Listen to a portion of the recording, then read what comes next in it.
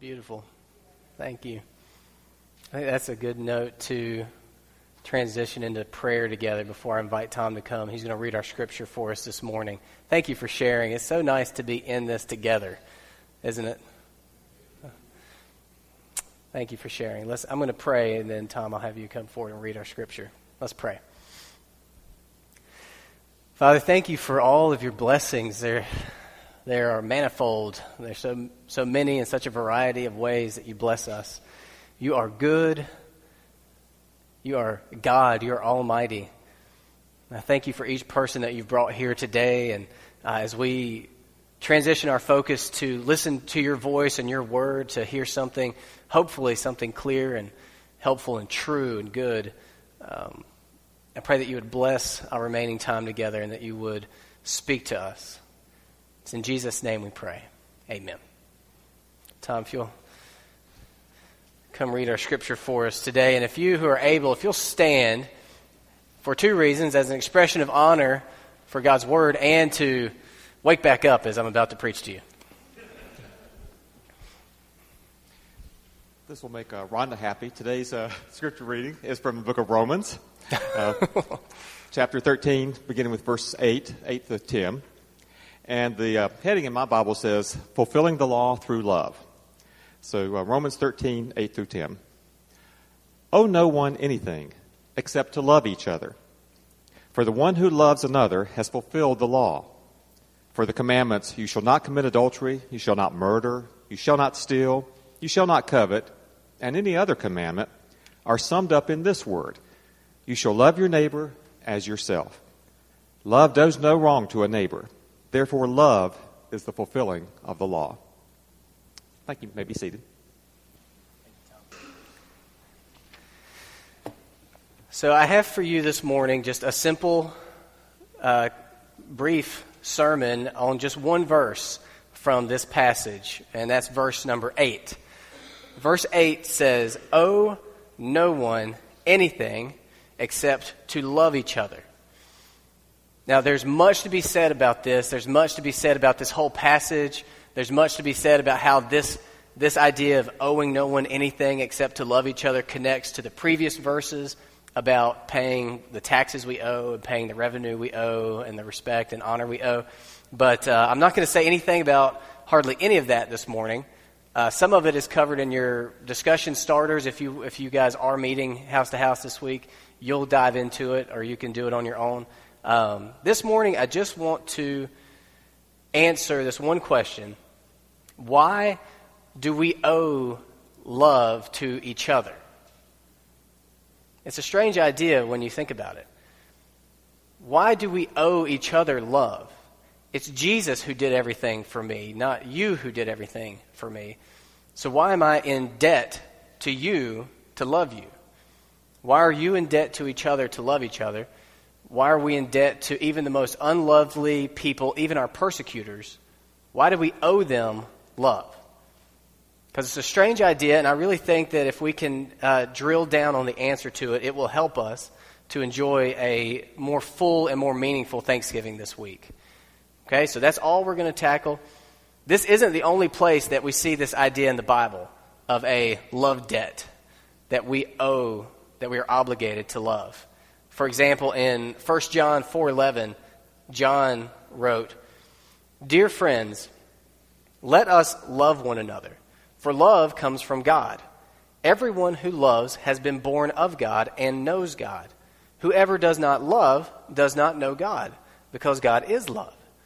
This is how God showed his love among us. He sent his one and only Son into the world that we might live through him. This is love. Not that we loved God, but that he loved us and sent his Son as an atoning sacrifice for our sins. And then here's the kicker verse. Dear friends, since God so loved us, we also ought to love one another. Since God loved us in this astonishingly gracious way, we also ought to love one another. That word ought and the word in Romans 8 translated owe come from the same word in the Greek. It comes from a word that means to be indebted to be obligated in a legal sense. It's a very serious, very stark word. It has been used to cover any kind of debt from financial or legal or even moral and ethical. We owe this to people now because of what Jesus has done for us. We are obligated. We ought to love in a certain way. Meredith mentioned Elias's Thanksgiving play. We sent with Elias to the school a page of mustaches. Mustaches that you peel the back off and you stick onto your upper lip. You may have seen some of them at the Halloween, at the trunk or treat. Elias had one on and I had one on. I think Lillian had one on for a little while. So I sent not just one just for him, but a whole bunch of mustaches. And I told him, it would be nice if you share these. If any of the other kids would like this, it would be nice for you to share that. That's just courtesy. You know, he's got a mustache and a bunch of extra mustaches. It would be courteous of him to share those. That's not what Paul is talking about in Romans. He's not talking about mere courtesy. He's talking about absolute necessity. What Paul is talking about is more like if I sent Elias into a land of starving children with bags of food. If I did that, if I sent Elias into this land of starving children with bags of food over his shoulders, I wouldn't say, it would be nice if you'd share some of this food with these folks. I would say, Elias, it is imperative that you share this food with these starving children. You are morally obligated. Once you have this, once I've given this to you and you've received it, you are obligated now. You owe it to these starving children to give it to them. It would be selfish and wrong of you not to. That's more what Paul's getting at. So not just courtesy, obligation. Now, Jesus told a story to help illustrate this in Matthew 18, verses 23 through 33. So I'm going to read this whole story to you. So I need you to take a deep breath, focus, and hear Jesus' story that he's going to tell in Matthew 18. His disciples and followers had just been asking him about forgiveness. This is right after, I think it's Peter says, well, how many times do I have to forgive somebody who wrongs me? 7 times? And Jesus says, no, 70 times, 7 times. You remember that? Yeah? This is right after that. He says, the kingdom of heaven may be compared to a king who wished to settle accounts with his servants. When he began to settle, one was brought to him who owed him 10,000 talents. A talent is like 20 years' wages. So think of 20 years' worth of your earnings, whatever your earnings are. That's what 1 talent is. This guy owed 10,000 talents. So if you make about $30,000 a year, that ends up being around $6 million. If my arithmetic is correct, which is always iffy, but I think it's right. Okay, so this servant owes his master about $6 million. Okay? So, since he, the servant, could not pay, his master ordered him to be sold with his wife and children and all that he had, and payment to be made. So the servant fell on his knees, imploring him, have patience with me, and I will pay you everything. And out of pity for him, the master of that servant released him and forgave him the debt. $6 million, I forgive your debt. Go. You're free from your debt, your obligation to pay me $6 million. But when that same servant went out, he found one of his fellow servants who owed him 100 denarii. That is about $10,000, I think. Okay? So it's a good bit of money, but it's nothing compared to $6 million. So the servant who just got forgiven $6 million grabs the servant who owes him a couple $1,000. Seizing him, he began to choke him, like Homer Simpson style, choke him, saying, pay what you owe. So his fellow servant fell down and pleaded with him, have patience with me and I will pay you. He refused and went and put him in prison until he should pay the debt. Now when their master... when his fellow servants saw what had taken place, they were greatly distressed, and they went and reported to their master all that had taken place. Then his master summoned him and said to him, you wicked servant, I forgave you all that debt because you pleaded with me. And should not you have had mercy on your fellow servant as I have had mercy on you?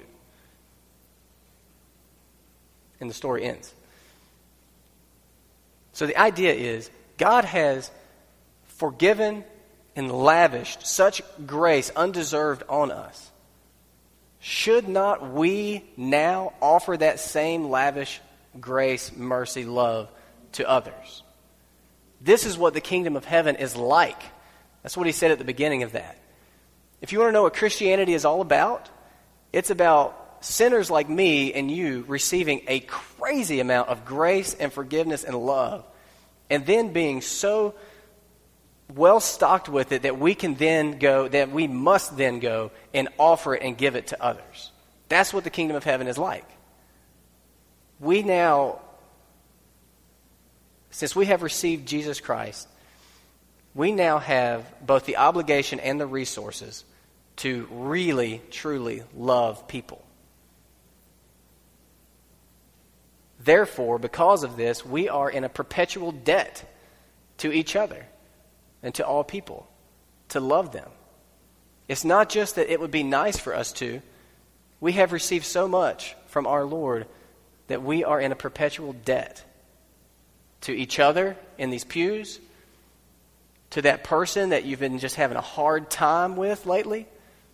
You're in debt to them to love them, not because of what they've done for you, but because of what Jesus has done for you. Your persecutors, like we read back earlier in Romans, even the most unlovely people. What has God done for us in Jesus? Earlier I read to you from Ephesians 1 at the very beginning of the service.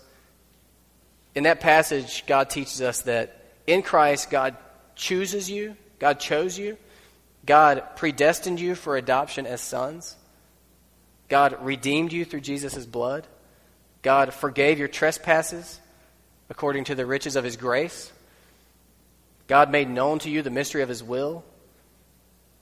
That's why Paul says, "Blessed be the God and Father of our Lord Jesus Christ, who has blessed us in Christ with every spiritual blessing."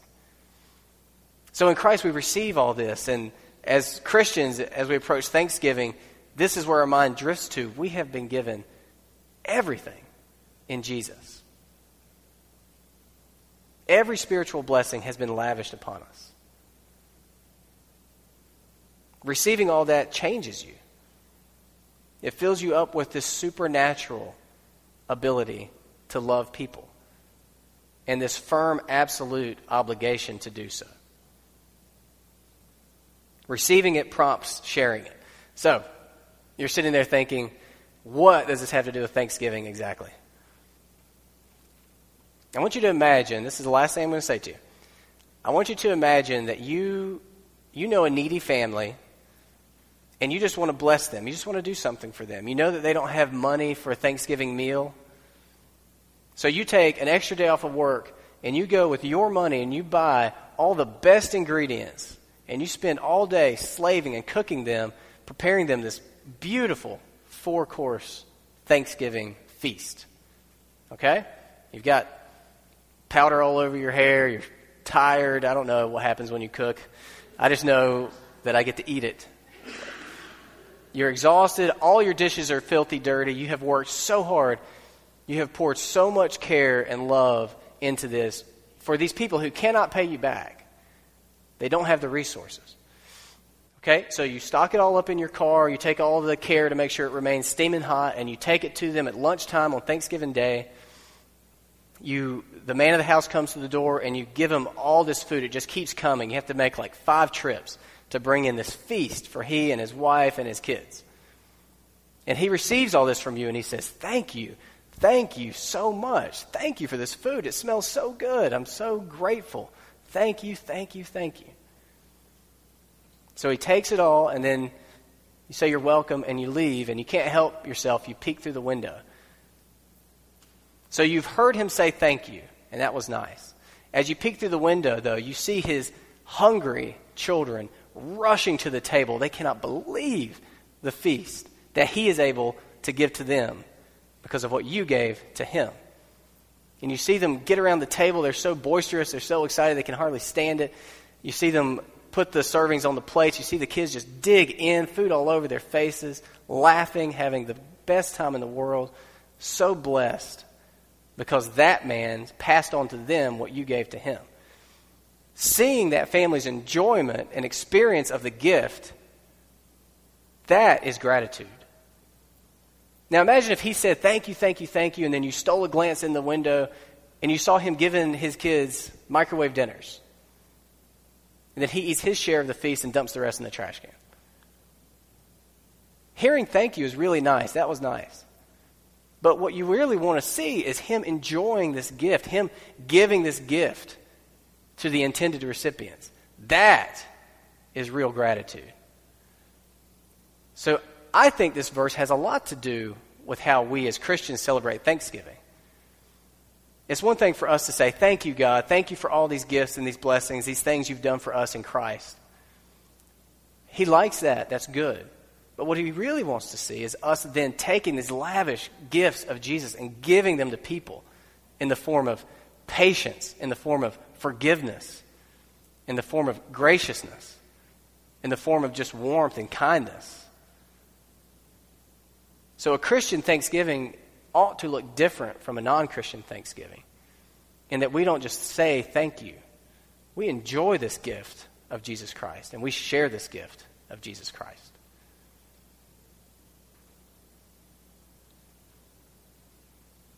Yeah, I'll leave it at that.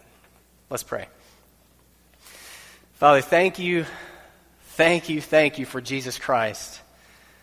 I pray for each person in this room that you would fill their heart up to the top with joy and peace and rest as they meditate and remember what you have already accomplished for them in Jesus.